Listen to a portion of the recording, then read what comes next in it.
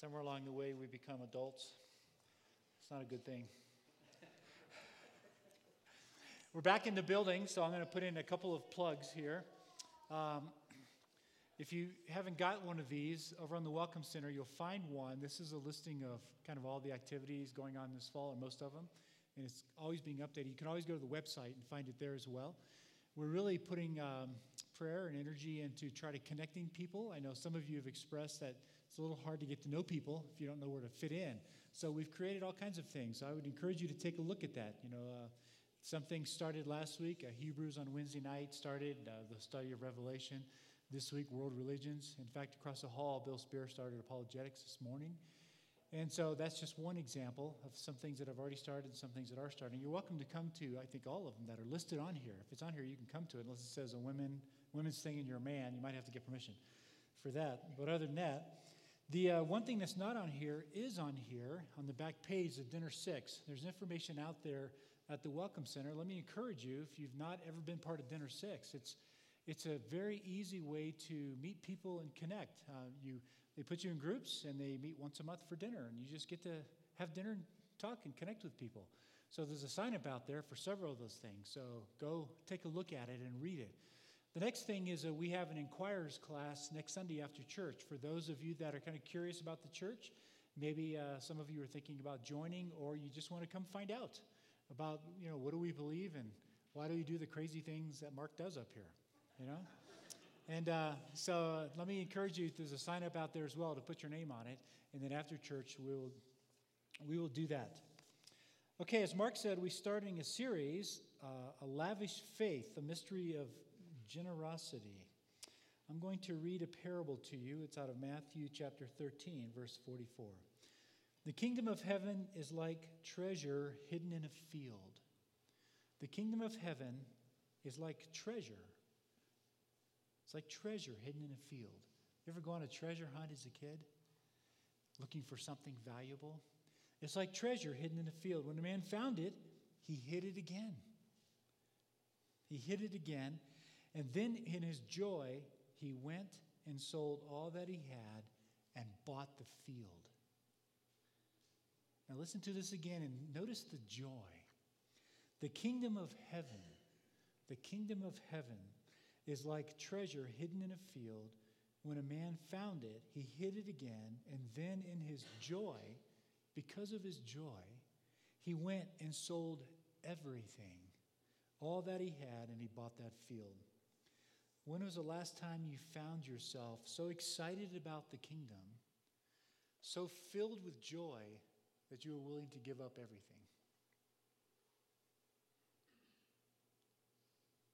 When is the last time you felt that level of excitement and passion, that level of joy, overwhelming joy that you were willing to pay whatever price had to be paid, give up whatever it took? Acts 2 said the people in Jerusalem, right after Pentecost, they were selling everything they had and caring for one another. When is the last time you felt that kind of joy, that kind of passion? Listen to the parable right after it, verse 45. Again, the kingdom of heaven is like a merchant looking for fine pearls, a priceless pearl. When he found one of great value, he went away. He sold everything that he had and bought it. Sold everything. When is the last time you felt that kind of passion about the kingdom? This series we're going to be doing for the next 5 weeks is about the joy of giving up everything for the kingdom. Not just material possessions. We're going to talk through that. The congregation, the members, recently passed a 5% increase in the budget. And so Mark and I thought about it, and we thought it would be a very good thing, a very appropriate thing, since you passed it and asked you to fund it, is let's take some time and wrestle through these biblical principles. Because I know that depending on where you are, you're all in different stages of life, different places when it comes to material wealth, when it comes to your talents, when it comes to giftedness, when it comes to maturity, you're all in different places. But I look at people on a spiritual journey as it relates to material and possessions, and I find them in one of three places. We're going to come back to this. There are those that haven't quite yet figured out how to break the enslavement, the slavery that comes to debt and credit, and you're barely surviving. I know that there's some of you out there. It's a hard place to be. It's a very hard place to be. And you're probably thinking, oh, great, we're going to be doing a series on stewardship and generosity, and I don't have anything to give. Actually, you do. You have yourself. But even more important than that, what does it look like to move you from this place to where you're no longer enslaved to debt? What does that look like? I'm going to go ahead and put a plug in now. When we finish this 5-week series, Frank Butler and John Crow are going to do a Thursday evening, and it's on this thing, hint, hint, okay? A Thursday evening class on Financial Peace University, which takes you through the biblical principles of managing money and credit and debt and all that. For those of you that are caught, let me encourage you to go to that and enjoy it. It'll be a very instructive, very wonderful time to think through how do we get out of debt. I've been there. I've been in over my head. Well, then there are those who have managed to get out of that and are now they're now at a point where they've experienced some of that freedom. But now, for those of you that are there, what does it look like to build in principles, theological principles of what we're created for, especially as it relates to our material wealth, so that you could begin to experience some of the joy. For those of you at the far end, where you've already moved beyond that and God has blessed you abundantly, what does it look like for you to experience joy by helping people around you? More than and you probably are already doing it. I'll say this all throughout the series. I'm not teaching this because I think you're a stingy or a congregation. It's quite the opposite. You're a very generous congregation. And we thought this might help you to take each group and figure out how to move further down the road. Some of you just, whatever you touch turns to gold. I know people like that. I praise God for you. That's not me. What I touch doesn't turn to gold. But some of you do. And I'm so grateful that God has given you that ability. That's not my ability. So what does it look like for you who have acquired wealth, created wealth? What does it look like to use that wealth in a way that generates the type of joy that is so passionate that you're willing to give it all away if you need to? So hopefully it'll be a fun series as we do it. We'll be asking a whole bunch of questions. For instance, we'll be asking, do you see giving as a transaction or as a spiritual act? Is it just a transaction where you write a check or put money in the offering when it goes by? Or is it deeper than that? Is it really a sense where you experience God's grace? That's what a spiritual act is. When you engage in it, you experience God's grace in new and fresh ways. So we're going to explore some of that and take a look at that, and as well as many other questions. I'll admit right up front, it's tough for Christians who live in a materialistic culture to learn to be generous. I understand that. We're going to take some time and explore that as well, the world around us. And we'll just say a little bit about it today, but we're going to move into that. I hope to help you separate out the difference between wealth and greed, for example. We should never be ashamed of wealth. God is the one who makes wealth. He made Solomon the wealthiest man in the world. Never be ashamed of wealth. Wealth is not the same as greed, and it's become very confusing in our culture, seems to me. And so greed is the concern. So we're going to talk about those things. So where do we start? Where do we begin?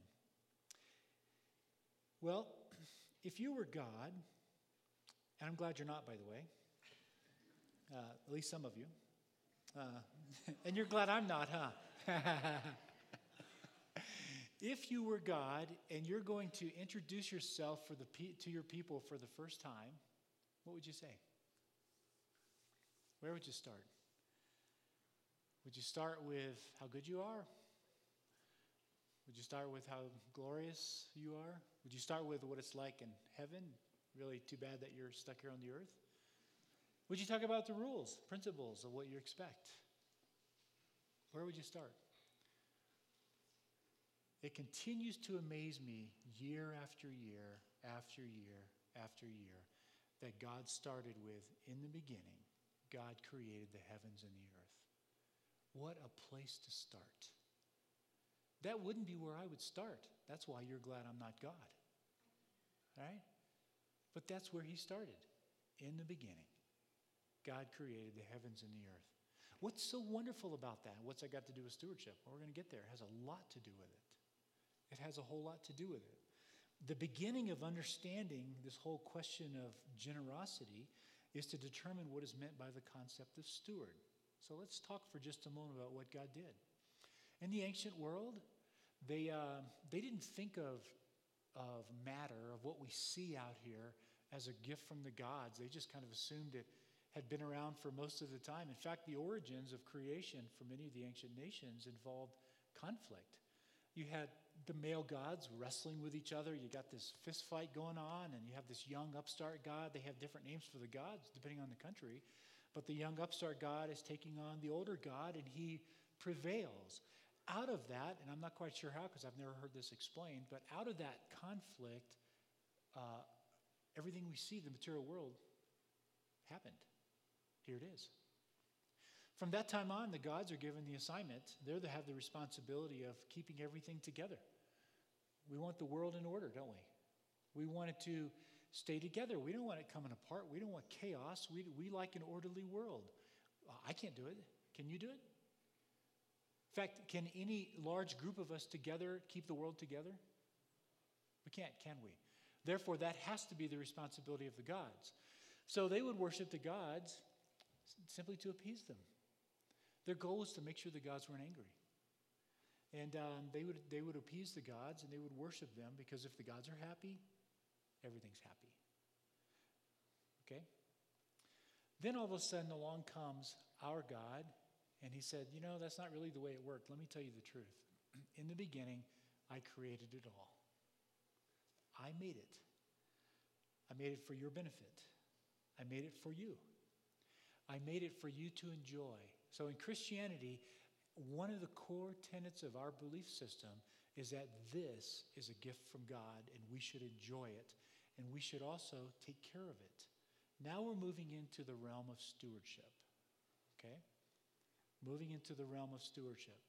That's the basic storyline. God starts right in the beginning and says, I made this earth for you. What a loving God that he would do that for us. No other system felt that way. So the creation story tells us a whole lot about God. And it relates to stewardship and generosity through and through. Mark mentioned, he alluded to Psalm 24, that the Lord owns everything. Well, if the Lord created it, then of course he owns it, right? If he made it. By the way,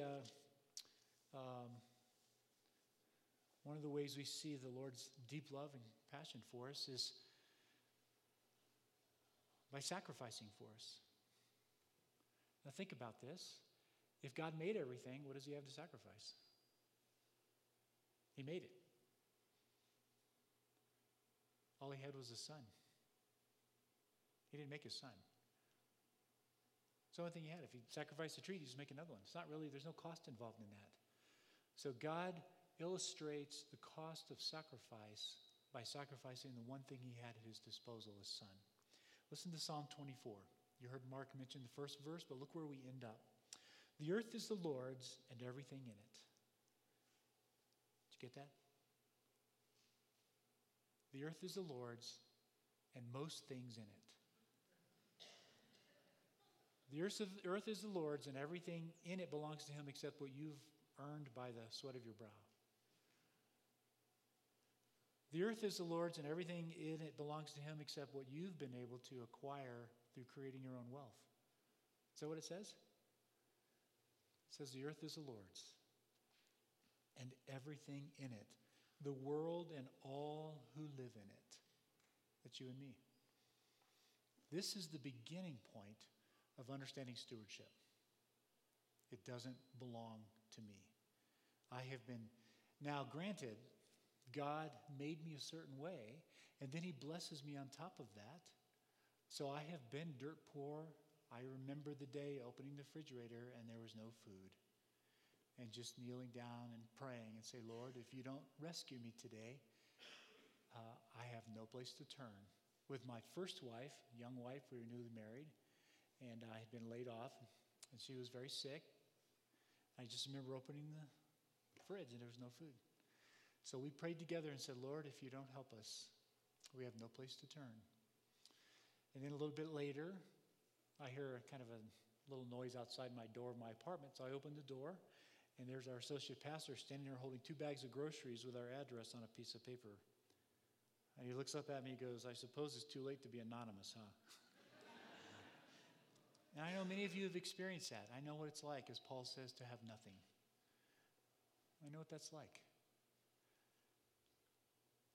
Everything I have is because the Lord blessed me with it. The earth is the Lord's and everything in it. Everything you own, everything belongs to the Lord. Now, I'm so glad that we serve a fantastic God who gave you different skills, different abilities, different passion, different gifting, so you can all do your thing out there. He made it possible for us to accumulate wealth. He did. That's a wonderful thing, and to live in a country where we can actually own it. What a great thing. But don't forget, underneath it, it's the Lord's. If we can accept that, then everything else makes sense. So the first principle we learn from creation is that God created everything, and therefore he owns it all. Psalm 24 is a great way of repeating it. But it's more than that. We learn that God is trusting. He's very trusting because he placed us as steward over his creation. Okay? So let's say you work really hard and you got a business and it takes off and you sell it and you make $5 million. Who are you going to entrust it to? That's kind of what the Lord did. He made everything and then he entrusted it to us. And then he says we're deaf and blind in Isaiah. We're idiots. It's a remarkable thing, isn't it? That God made everything and made us rich in so many ways, and then he gave it to us idiots to manage. I love it. I like being part of the idiot club. But isn't that the truth? Isn't that what happened? He gave each of you different abilities, and he entrusts to you resources. The question is why? That's the real question, is why would he do that? We're going to get into that. In the New Testament, the concept of steward is used to describe a person given responsibility for another person's property. So I own it, but I'm going to trust it to you and ask you to manage it. That's what it looks like. When Nancy and I went away to Germany as missionaries, we had worked really hard to save during the early parts of our marriage. And so I went to a friend of mine who was a stockbroker. I didn't know a lot at the time. I just went to him and said, I don't know what to do with this, so I'm going to give you all my money. You take care of it. I don't want to worry about it. I want to go overseas in Germany and share the gospel and teach. So we were gone for 4 years. I came back and I said, well, how do we do? And he goes, God has really blessed you. Yes. And he had. He did well. He did well. But the New Testament also reveals that this responsibility of stewardship is a very great responsibility. Listen to these words, which do include warning. Okay? This is a parable in Matthew 25. Again, the kingdom of God. He's talking about the kingdom of God. Matthew 25, verse 14. It will be like a man going on a journey. He called his servants and entrusted his wealth to them. To one he gave 5 bags of gold, and to another 2 bags, and to another 1 bag, each according to his ability. So God gave these resources according to people's abilities. That's something to remember, by the way. And then he went on his journey. The man who had received 5 bags of gold went at once and put his money to work and gained 5 bags more. So also the one with 2 bags of gold gained 2 more. The man who had received 1 bag went off, dug a hole in the ground, put his master's money in the hole. After a long time, the master of those servants returned and settled accounts with them. The man who had received 5 bags of gold brought the other 5. Master, he said, you entrusted me with 5 bags of gold. See, I have gained 5 more. His master replied, well done, good and faithful servant. It's exactly what I said to my stockbroker friend. Well done, good and faithful servant. You have been faithful with a few things, so I will put you in charge of many things. Come and share your master's happiness. You get brought into the fold. Enjoy it. The man with 2 bags of gold also came. Master, he said, you entrust me with 2 bags. I have 2 more. I gained 2 more. Here they are. The master said, well done. You've been faithful with a few things. I will put you in charge of many things. Come and share your master's happiness. But then the man who had received 1 bag of gold came. Master, he said, I knew that you were a hard man, harvesting where you had not sown and gathering where you have not scattered seed. So I was afraid, And I went out and I hid your gold in the ground. See, here's what belongs to you. Your one bag, I'm giving it back. His master replied, you wicked, lazy servant. So you knew that I harvest where I have not sown and gather where I have not scattered seed. Well, then you should have put my money on deposit with the bankers so that when I returned, I would have at least received interest. Take the bag of gold away from him and give it to the one who has 10 bags. For those who have will be given more, and they will have an abundance. Ooh. Tough words. This concept of stewardship should not be taken lightly. You are where you are partly because of God's blessing, partly because of the way he built you and the way he moves in your life. It shouldn't be taken lightly. You are responsible. He has made you a steward. Why? Why? How else are we going to learn generosity? What does the creation story tell us? That God is generous. He made all of this and said, it's yours. Enjoy it. Is that an act of generosity? Is it? What do you think? It is, isn't it? How else are we going to learn generosity if we're not generous with the responsibility God has given us? Nancy and I have a saying that we never lose by being generous. I have a thing I like to do in restaurants where I give the man or woman who's waiting on us a really hard time, trash talking with them. I know it surprises many of you. Right? I give them a hard time because I want to imprint in their mind who I am. And then I give them a really generous tip so they'll remember. That opens the door for ministry. You never lose by being generous. Never. Now, you can lose by being foolish. That's a different thing. We'll talk about that later on. But not by being generous. God made us to be generous. And he starts the whole storyline with us, with creation, because the very first thing he wants to say is, I am God, I am in control, and I made this for you, i.e. I'm generous. Therefore, I'm going to make you in my image so that you'll be generous as well. That's the main little storyline. That's why we called it a lavish faith. A faith that just pours out into the lives of people. In a broken world, when you combine these two things that we just talked about, one is the responsibility of stewardship, which is an assigned responsibility. When you combine that with our created design to be generous, you know what happens? We become powerful gifts in a broken world. That's what happens. So, on one hand, God gave us the responsibility of stewardship, and on the other hand, he created us to be generous. Is God ever going to ask you to do anything that is not in your best interest? He's not, is he? He's not. When I see God telling us to do something, I automatically have two thoughts. Number one, it's in my best interest, and number two, I'm not going to want to do it or God wouldn't have to tell me. Quite honestly, right? Everything in me doesn't want to be generous.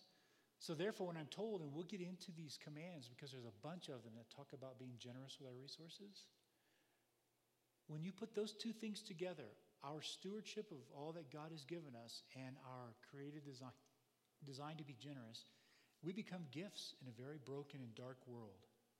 It's amazing. For example, I'll just use one example, widows and orphans or the poor. Listen to these words out of Zechariah.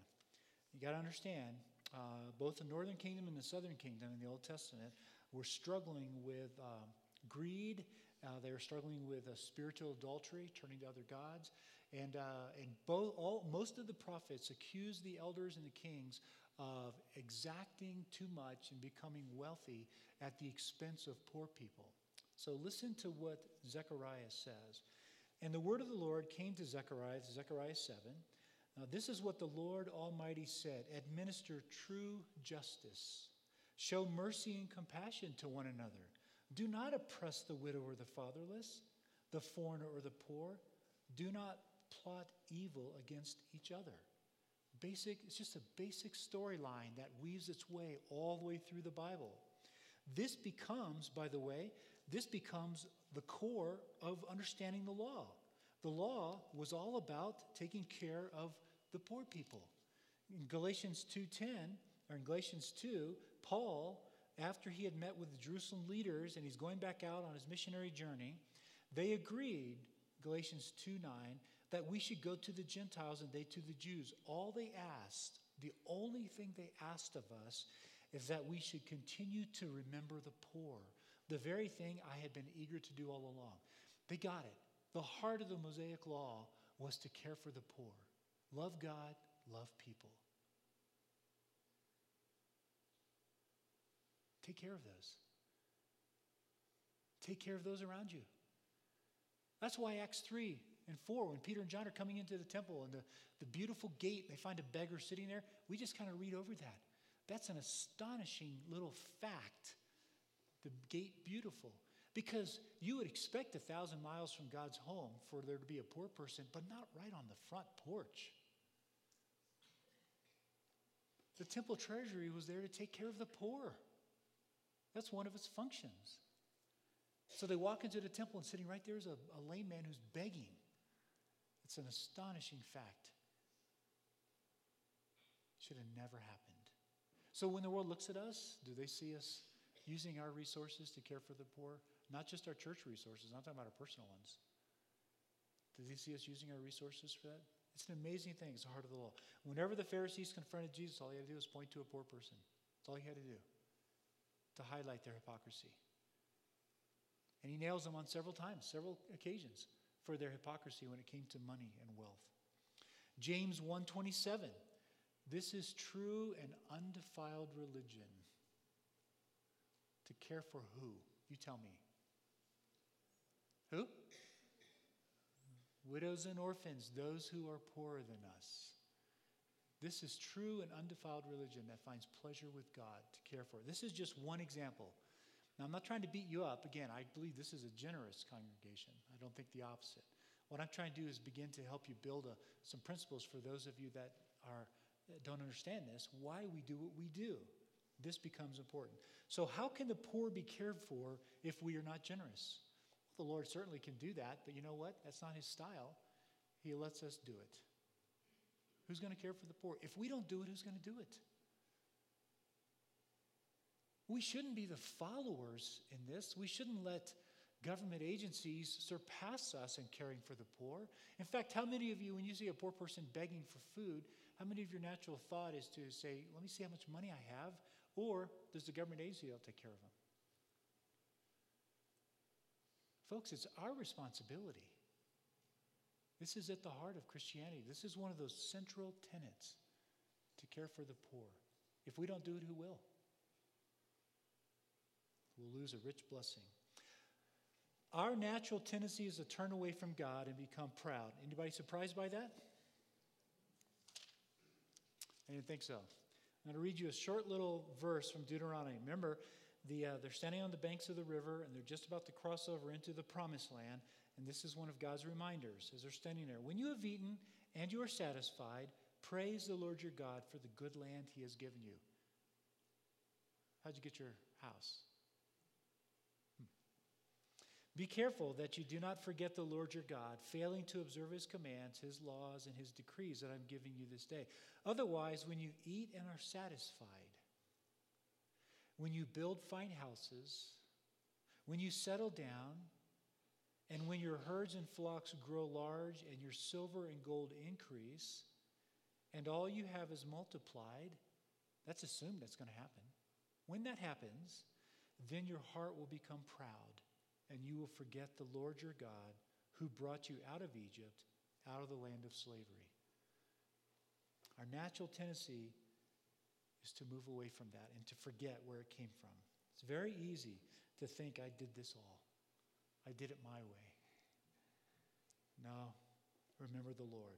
The power of the culture in which we live, our culture, it's a very strong force, isn't it? We are constantly bombarded, with messaging that promotes selfish ambition and hoarding of possessions. Now later on, I'm going to help you understand the difference between being generous and enjoying what you have. It's not one way or the other. We're not asked to be aesthetics. That's swinging the pendulum too far, to give up everything and have nothing. That's not what it is. Because 1 Corinthians 9 talks about being generous, but 1 Timothy 6 says enjoy the blessings that God has given you. So there's a balance in there. We're going to talk about that. We're going to work our way through that. But keep in mind that we live in a very challenging time because we are bombarded constantly. Constantly. You know, the youth of today is bombarded with more megabytes of information in one day than most of us that were older had in our lifetime growing up as kids through the teenage years in one day. And what's it telling us? It's yours. Take it. That's a problem. This cultural influence not only distorts an accurate understanding of why God gave us possessions, but it limits our spiritual development. Because what we're going to see all the way through here in this series is that your spiritual development is tied to your possessions and what you do with them. Maturity is defined by generosity in many places. Many places. So we need to take a look at this. So what do we learn from all this and where are we going? Let me give you just some closing thoughts, closing principles. Number one, we are created to be generous because this reflects the very nature of God himself and we're made in his image. We're created for that. We're created to be generous. Our money, our resources, our assets, our time, everything that we have. We're created to be generous. Number two, we are given the incredible task of stewarding all that God has made. That's our responsibility. Everything from creation of the earth to our money to what we do with the building, all of that stuff. It's an incredible task, great responsibility. Number three, when we combine this created nature of being generous with the responsibility to steward, we become a gift in a broken world. We become the means by which God glorifies himself in the broken world. So over the next several weeks, we're going to look at how do we discover this joy that is so powerful, it makes you want to run to sell your stuff to acquire the kingdom. There's a book, I think it's out there that you can purchase, a little book. It's about that tall, about that wide, about that thick, easy to read, by Randy Alcorn, perhaps the shortest thing he ever wrote, called The Treasure Principle. Let me encourage you to buy it. It's a very accessible language. It talks about the joy of unlocking this whole mystery of generosity and the joy that comes from it. We'll look at the obstacles to this joy. For some of you, this might entail freedom from slavery to debt. That may be what we can accomplish this year with you that are enslaved to debt. Let us help you with that. There are many here who are wise, who have gone through that journey and figured it out.